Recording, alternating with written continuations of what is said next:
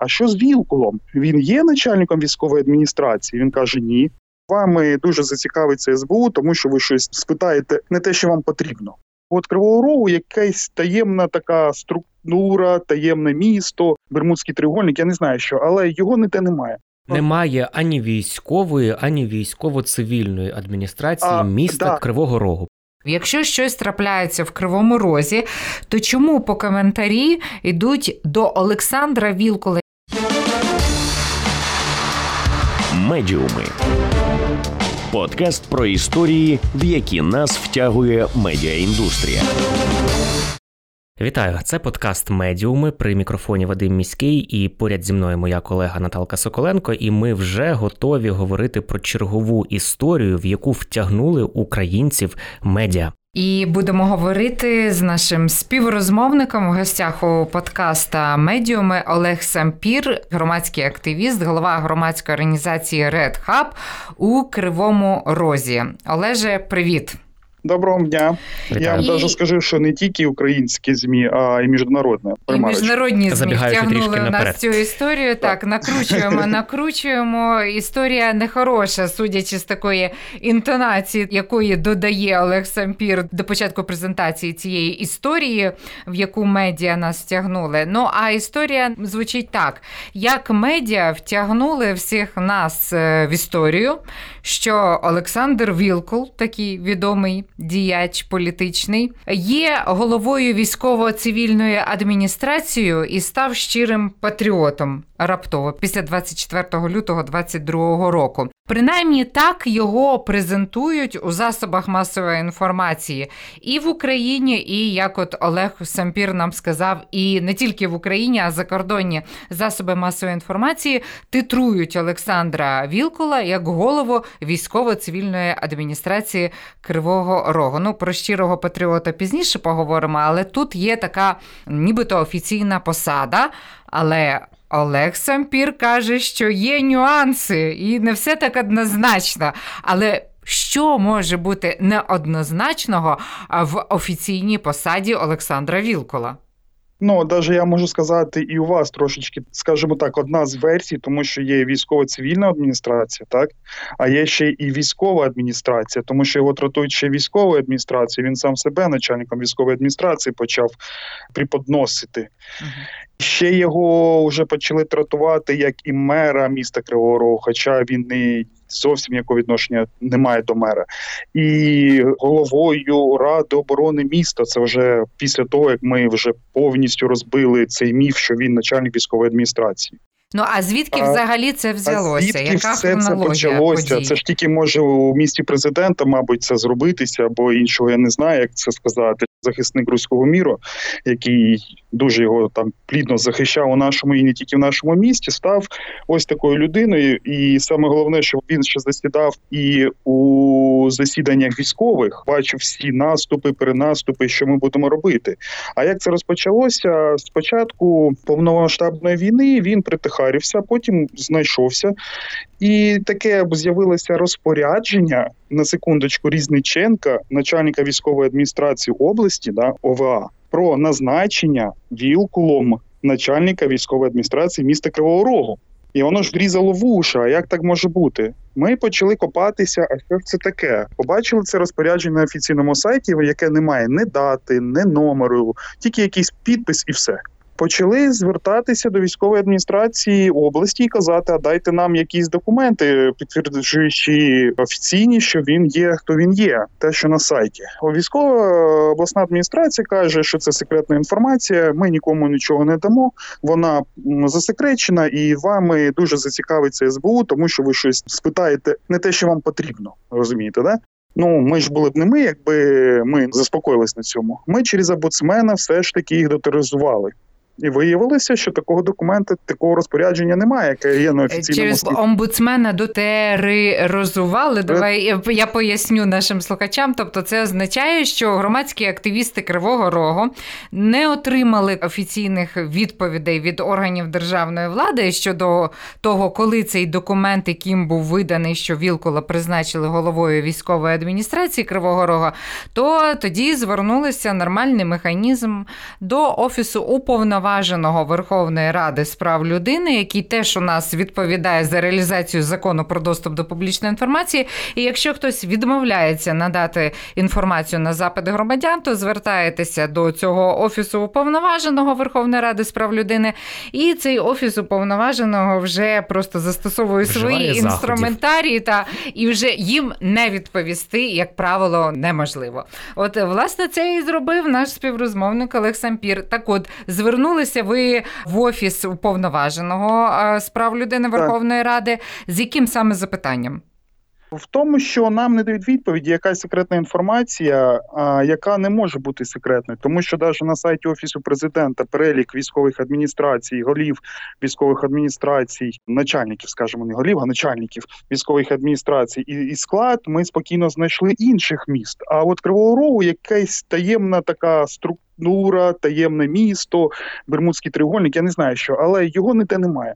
Навіть те, що ми почали розбирати цей закон, а в законі також написано, що якщо військова адміністрація, то тільки президентом вона може утворюватися. Ми пишемо на апарат Сєлін, є громадський контроль Дніпра, він самий перший, хто написав, каже, а дайте нам документ, яким чином вона була там зроблена, ця військова адміністрація. На що Офіс сказав, ми нічого не знаємо, ніякої військової адміністрації там немає. Офіс Президента сказав, так? Так.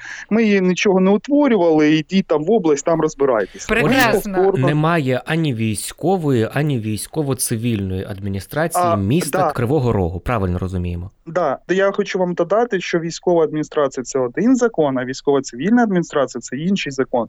І військово-цивільна адміністрація повинна, якщо вона створена, ще мати юридичну адресу. Тобто вона ще й РДПО там має. Тобто це юридична особа? Так, ще юридична особа, якщо військово-цивільна адміністрація, бо військова адміністрація не має юридичної особи. Олеже, але от повертаючись до заявленої нашої теми, як медіа втягнули нас в історію про те, що Олександр Вілкул є головою військової адміністрації або головою ВЦА Кривого Рогу, по-різному. А звідки це взялося? Хто це почав розганяти? Тут ж саме головне те, щоб слухачі зрозуміли, що ніякої ні військової адміністрації, ні військово-цивільної, ніякий він не мер. Він самоназвана людина, юридично його немає. Зі всіх структур немає. Потім що пішло далі? Наше місцеве телебачення, яке підконтрольне його батька, а його батько є секретар міської ради, навіть не мер, який контролює в тому числі і місцеві ЗМІ, почали публікувати його як начальник військової адміністрації, склоняясь на це розпорядження. Плюс ми так думаємо, що може якісь блогери ще відомі, взяли трошечки грошей і також почали про нього розповідати, який він гарний, який він класний. Потім ми проаналізували дуже швидко перелік телеканалів, які також почали тратувати як начальник військової адміністрації, як начальник цивільної адміністрації, як мер. На сьогоднішній день, коли Каховську дамбу взірвали, вже як мера його вже почали тратувати. І отак воно трапилося, тобто ніхто нічого не розібрався. Місцеві СМІ, ми їм казали, що не може бути такі. Вони кажуть, а як нам його тратувати, якщо він так каже? Ми такі, незрозуміла людина, я не знаю, як його, А він так каже, посади. Він так сам себе називав своїми устами? Коли титри робили, ми питали, вони кажуть, нам посилання дало, що він начальник військової адміністрації. Там ж не сам Вілкул це каже, а є там певний орган у них, СМІ і таке інше. І коли ми дивилися відео, він не заперечив, коли його називали начальником військової адміністрації. Він тихо мовчав. Олеже, але це стосується ЗМІ Кривого Рогу. Але я дивлюся, заходжу зараз прямо на, наприклад, сайт Укрінформу, Державна інформаційна агенція Укрінформ. Вона, до речі, в білому списку Інституту масової інформації за дотримання журналістських стандартів. Новина, ми пишемо цей подкаст 21 червня, новина за 20 червня, там про проблеми з водою у режим економії води у Кривому Розі запроваджено. І тут, будь ласка, титрують начальник військової адміністрації Кривого Рогу. Про це повідомляє у своєму телеграм-каналі, передає Укрінформ. Днем раніше, 19-го, Уніан, моє улюблене видання в лапках, воно також титрує його начальником військової адміністрації Кривого Рогу. Ось такі історії. І я вам навіть більше скажу, на офіційному сайті президента, офіційна сторінка нашого президента, коли була у них нарада літом, прошлим роком, його також назвали начальником військової адміністрації. Ми навіть туди листа написали з відповідями самого ж Офісу Президента, що немає військової адміністрації. Розумієте? Який абсурд цього всього. При тому, що підхватили ще і СМІ міжнародні, потім благодійні фонди міжнародні також підхватили цю назву. І також його почали третувати і називати начальником військової адміністрації. Але коли прийшов Лисак до нас після Різніченка, новий начальник військової адміністрації області, йому одне телебачення дніпровське задало це питання: а що з Вілкулом? Він є начальником військової адміністрації? Він каже: ні. Бо вона не створена. А хто він? Будемо розбиратися. Ви розумієте? Так що, розібралися? Так, і, до речі, в Суспільному теж він давав інтерв'ю, тоді це ще коли його тільки призначили, і йому журналістка Лисак ставила це питання, і уявіть, це була зима, і він говорив, що перевірки щодо офіційного статусу, юридичного статусу Вілкула зараз ведуться, і вони тривають. Щось не видно результатів цих перевірок. Це дуже довго треба розбиратися. Є адміністрація чи нема, є, то відповідно є голова чи нема. Я дивлюся також, що це не всі ЗМІ, звісно, пишуть, що він начальник військової адміністрації чи військово-цивільної. Дивлюся, ось у мене перед очима новина Суспільного, де написано голова Ради оборони Кривого Рогу Олександр Вілкул. Так само голова Ради оборони міста Олександр Вілкул, пише Радіо Свобода. Громадське написало ще цікавіше. Очільник громадської організації в лапках Рада оборони Кривого Рогу. Що це за Рада оборони? Це щось офіційне, це громадська організація, це взагалі не формалізоване. Звідки взялася отака посада Рада оборони? У нас є також питання дуже велике, тому що згідно з держнаказу президента, щоб створили Раду оборони міста, але міста були указані Севастополь та Київ. Там дискусія йде по цьому. Немає ні положення, ні яким чином, здається, ця рада. Нічого немає. Ми задали питання, вони кажуть, що це секретно і службово. І все на цьому, крапка. І ніхто нам не може дати... А це хто відповідає секретно і службово? Міськрада, область, всі, кому ми не писали, всі мороз включили, звиняюсь за такий вираз, нічого не знаємо, хто що, це все секретно, це все службово. Це всі відповіді. Але написано, що при цьому посилаються вони на указ президента від 24 лютого. Це той указ, де йдеться про Київ, але не йдеться про Кривий Ріг, так? Кривий Ріг. Так, вони сказали, що там ж місто є в містах, але ж там далі дописано, які міста. У нас постійно є Київ і Севастополь. Вони постійно відокремлені йшли, як інші міста, іншого статусу. І ми не знайшли. Якщо ми чинним законодавством будемо управлятися, то тоді повинно бути якесь хоч положення, яким чином воно утворюється в містах. Але такого положення ми також не знайшли. Ми ні одної інформації не знайшли. Навіть, скажу більше, Українська Правда про це писала. Навіть 2 інтерв'ю таких дуже великих, комплементарних зробили по відношенню до військової адміністрації. Нам титанічно багато зусиль прийшлось багатьом доказати, там по півгодини журналістам розповідати, що такого немає. Але вони знайшли вихід. Голова Ради оборони міста. Бачите, навіть самі не знають, чи ГО це, чи не ГО це. Ось, так, я дивлюся, що теж найсвіжіші новини в його телеграм-каналі також підписують його, тобто він сам себе в своєму телеграм-каналі титрує тепер як голова Ради оборони міста. Олеже, от у мене питання. Я нагадаю, ми говоримо з Олегом Сампіром. Олег Сампір – громадський активіст із Кривого Рогу, голова громадської організації Red Hub у Кривому Розі. А для чого це потрібно було Вілкулу? От що воно йому дало, що він спершу самоназвався головою військової адміністрації? Виходить, що так, принаймні, він не заперечував, коли до нього так журналісти зверталися і так його титрували. А потім головою Ради оборони міста. І взагалі, от виходить, 13 червня на світанку сталася чергова трагедія, ракетний обстріл міста і влучання в житловий будинок, і загиблі, і поранені люди, і всі засоби масової інформації, всі не всі, велика кількість засобів масової інформації звертаються по інформацію до Вілкула і позиціонуючи його як офіційну особу, саме до Олександра Вілкула. Він, виходить, ніякою офіційною особою не є. То що це? Навіщо це? Який практичний вимір от цього дійства самоназваного? Ми не бачимо, що він є якоюсь офіційною людиною. Це перше. Друге, як я вам казав напередодні, що він мав доступ до засідання військових. Розумієте? А як хто? А оце теж питання. Як хто? Ну, от розумієте, да, абсурдність цього всього, що назвав сам себе незрозуміло ким, і потім сів на засіданні штабу круглого столу, коли засідали всі військові, і він там якогось чином щось там сидів і щось там вирішував. Це перше питання. Да? У мене є таке суб'єктивна моя точка зору, що він отримав доступ до інформації. Куди і яка інформація як йшла, ми не знаємо.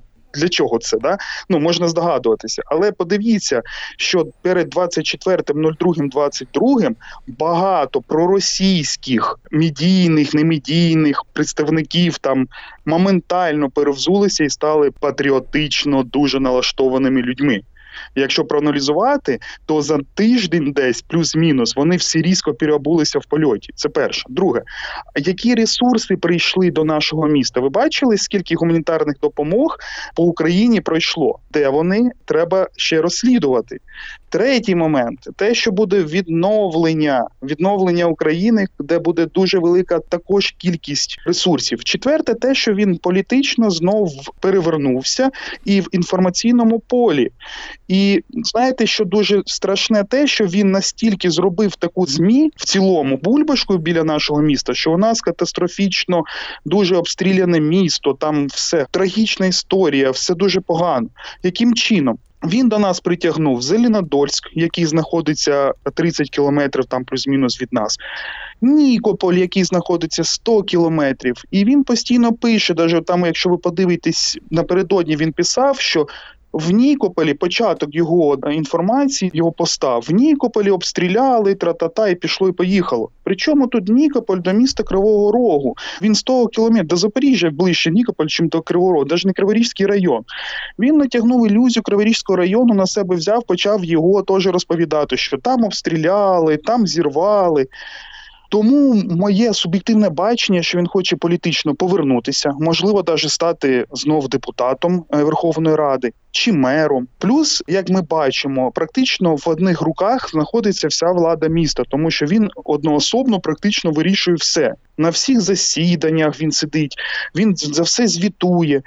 І ресурси, вони ж проходять також через, скажімо так, його. Але я вкотре повторюю це запитання. Так. Вже воно перетворюється на якесь риторичне чи іронічне. Сидить на засіданнях, як хто? Можливо, він як, не знаю, суперволонтер там сидить, можливо. Ні. Але, Олеже, а в мене питання таке, хоча, може, воно і не до вас, а до наших колег, радше журналістів. Якщо щось трапляється в Кривому Розі, то чому по коментарі йдуть до Олександра Вілкула, який не має, виходить, ніякої офіційної посади, так, тобто це самоназви, якісь вигадки і так далі.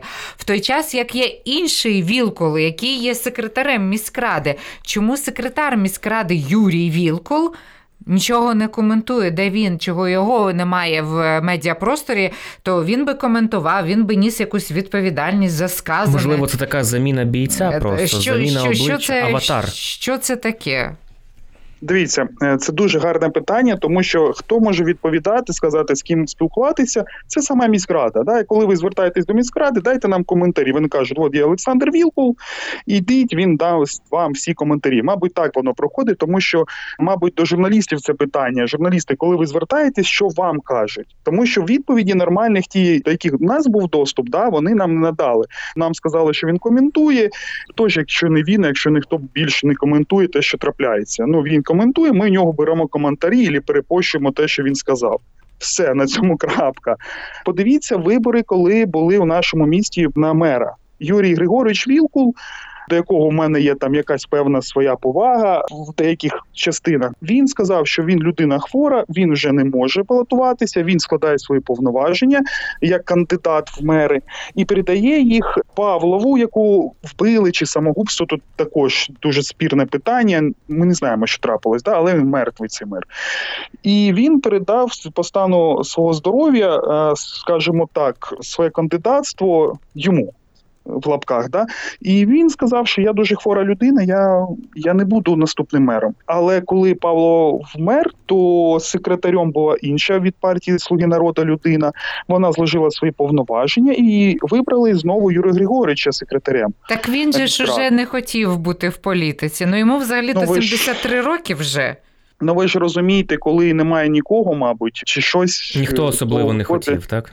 Ні, мабуть, те, що тільки батя може покрити всі проблеми, зв'язані з сином, чи щось таке, тому що ми бачимо, що є його батько, який офіційне обличчя, яке повинно було давати ці всі інтерв'ю і все інше, чи когось призначити.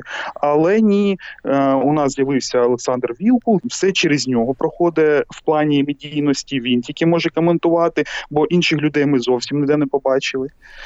І як от згадали про будинок, коли він впав, він розказав, що всім всі допоможуть, всім все буде добре. Це але будинок, трагедія 13 червня, яка сталася. Так. А коли до мене дзвонять волонтери і кажуть, Олешко, дай нам рукавички хоч, бо немає чим працювати. Я кажу, так в нього ж візьміть. І він каже, нічого не дають. Рада оборони міста на чолі з Вілкулом рукавичками для тих, хто розбирав завали, для волонтерів не виділила. Щось не надали, бо мені так сказали, бо немає. Автомобілів, щоб вивезти якесь майно з того будинку людям, яких хоч трошечки залишилось, також не знайшли.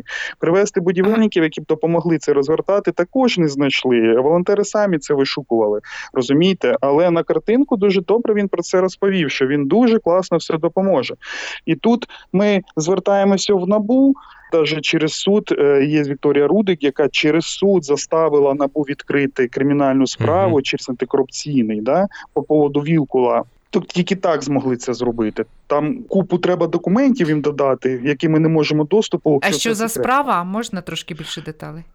Є Вікторія Рудик, яка подала на НАБУ, щоб відкрили справу по Вілкулу, як розкрадання, плюс захват влади і все інше. НАБУ спочатку її відклонило, тому що немає доказових там купу документів. Потім через антикорупційний суд заставили все ж таки НАБУ в ЄРДР внести і відкрити справу, але сама справа, вона не має офіційних купу документів, щоб доказати це, тому що немає у нас доступу.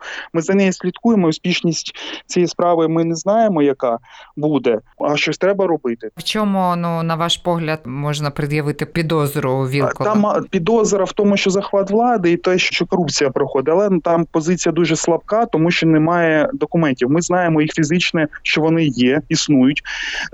Я деякі документи бачив, мені показували, але люди не хочуть давати, тому що вони не вірять в тому, що Вілкул щось зроблять, і потім будуть у них проблеми там деякі, скажімо так, з бізнесом і не тільки. І ми бачили документи, яка військова адміністрація виписувала на випил там дерев, забороняла, підписом Вілкула було, забороняла продаж деяких речей в нашому місті.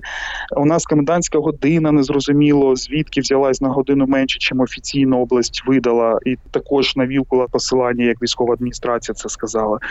Все інше, коли ми запрашуємо, то чи не існує, вони пишуть, ми не відповідальні, як міська рада.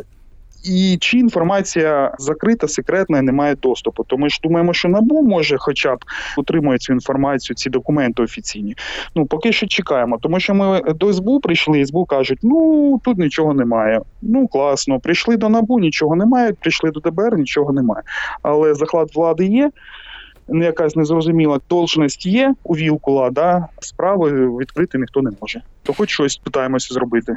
Зрозуміло. Тут, бачите, ми частково, так би мовити, розкрили тему, як нас засоби масової інформації, медіа, втягнули в історію про те, що Вілкул обіймає офіційну посаду, нібито він є головою військової адміністрації або військово-цивільної адміністрації, або головою, незрозуміло, чи ГО Рада оборони міста, чи просто Рада оборони міста, чи ще якісь варіанти.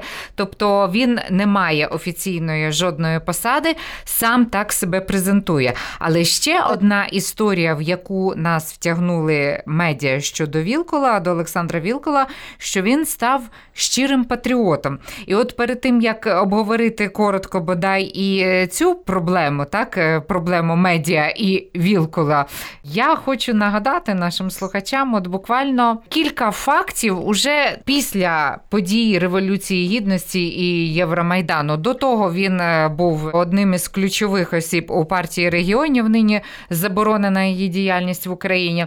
Так уже, що було після того, як слушно нагадує сайт телеканалу «Еспресо», що він під час своєї участі в президентській кампанії, що обіцяв, що за перші 100 днів президентства введе на Донбас миротворчу місію із традиційно дружніх Україні країн, Білорусь, Азербайджан, Казахстан, Вілкул обіцяв. І що далі там має з'явитися тимчасова адміністрація під егідою ООН, і далі, що в односторонньому порядку відновить водопостачання в окупований Крим. Оце такі передвиборчі обіцянки. Тепер риторика змінилася, але ви ж там живете в одному місті. Що ви можете сказати, на ваш погляд, наскільки щира? Може він справді перевзувся, перехрестився, зрозумів, як він Тетяні Чорновол говорив, що я тепер розумію, що от праві були українські націоналісти, коли от кричали армія, мова, віра. Взагалі-то це Порошенка було гасло.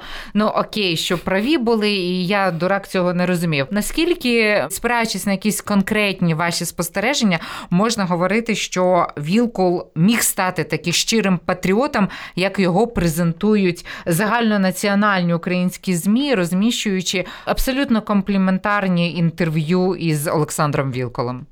Дивіться, ні, не став. Маска добра, ілюзію натягнули добру, але у нас стояв пам'ятник, націоналісти його поставили біля міськвиконкому, першого міського голови, дай Бог пам'яті, ще там 1900 якогось року, людини, яка була. І цей пам'ятник там пару-тройку місяців зник. Ніхто не знає. У нас є муніципальна варта, яка охороняє цю всю територію. Біля цього пам'ятнику Кривий Рог стоїть, великий пам'ятник. Все стоїть на місці, тільки цього пам'ятнику немає, знесли. Одна із організацій, бо запит зробила, а де ж наш пам'ятник? А вони кажуть, ми нічого не знаємо, але так чисто натякаємо про те, що такі пам'ятники треба узгоджувати, тра-та-та, тра-та-та, тра-та-та, і ми досі його не можемо знайти. Щоб ви розуміли, Хоча я кажу, що він власноруч практично керує повністю міською радою, всім містом, щоб ви розуміли, Друге, хлопці роблять меморіал Небесної Сотні на проїжджій частині з 95-го кварталу. А ми досі не можемо у них согласувати і дозвіл взяти на те, щоб його розмістити. Хоча він був нарисований ще в 2014 році, потім він осипався, його повністю заштукатурили, повністю знову відновлюють, зараз рисують, але у нас дозволу немає. Ми його не можемо добитися, цього дозволу. Але дозвіл, щоб нарисувати якісь котиків на переході 95-го, люди відтримали за добу. Щоб розуміти, У нас є меморіал такий, я от зараз знаходжу Калуша, перед цьому був на Франковській, в Хмельницькому я проходив на головних вулицях великі портрети загиблих воїнів-героїв, щоб всі бачили, хто загиб. У нашому місті такого немає зовсім, і у нас є тільки один меморіал, який люди самі зробили, активісти, які його постійно відновлюють, невеликі, на кольці 95-го, з маленьких фотографій, і то воно дуже мішає нашій владі. Вони постійно про це бубнять, що треба його вбрати, це не можна, це яй самозахват, щоб ви розуміли. І люди ось знову своїми коштами повністю його відновлюють і додають фотографії. Який ж це патріот? Якщо ти патріот, то щось буде патріотичне, але у нас патріотичного нічого немає. Суб'єктивна моя думка, тому що я не бачу нічого, щоб він патріотично зробив для того, щоб щось у нас було. У нас був День міста. Ви знаєте, які там пісеньки були, діти під що плясали? Кау-какау, какау-какау, російська пісня. Патріот? Серйозно? Так, воно зайдіть наші медіа. Кау-какау, все, плясали, все добре. От вам патріотизм, все. Є питання патріотизму. Це дуже цікаво і, сподіваюся, це допоможе всім трішки інакше поглянути на те, що відбувається зараз у Кривому Розі. І на сам кінець, я думаю, що можна так підсумувати, що не все те, що несеться у медіа, і не все те, як люди певні хочуть себе презентувати, є дійсністю. І це великий дзвіночок для усіх тих медійників, які дивляться нас, слухають нас, для того, щоб вони ретельніше перевіряли інформацію. І також дзвіночок і для читачів, що власного критичного мислення ніхто не скасовував. Це важливий скіл, який все ще потрібен у сучасному світі, і навіть більш потрібен на сьогодні, ніж був потрібен учора, до війни і так далі. Я нагадаю, що... Можна одну ремарочку ще до ваших слів. дуже прошу СМІ перевіряти, особливо тих людей, які несли руський світ сюди, тому що вони його легітимізували, і ви розумієте, яку здоровенну бомбу вони заклали як для нашого міста, так в цілому для нашої країни, тому що ви просто не розумієте, що вони натворили. Я вам зразу можу сказати. Дякую, Олеже, це було дуже цікаво. Я нагадаю, що з нами у подкасті «Медіуми» сьогодні був активіст, голова громадської організації Red Hub у Кривому Розі Олег Сампір. Він також займається волонтерською діяльністю і ось такою розслідувальницькою діяльністю щодо того, в які історії втягує нас медіаіндустрія. Ну, а при мікрофоні ведучими сьогодні були Вадим Міський та Наталка Соколенко. До зустрічі. Медіуми. Подкаст детектора медіа про історії, в які нас втягує медіаіндустрія. З Наталкою Соколенко та Вадимом Міським.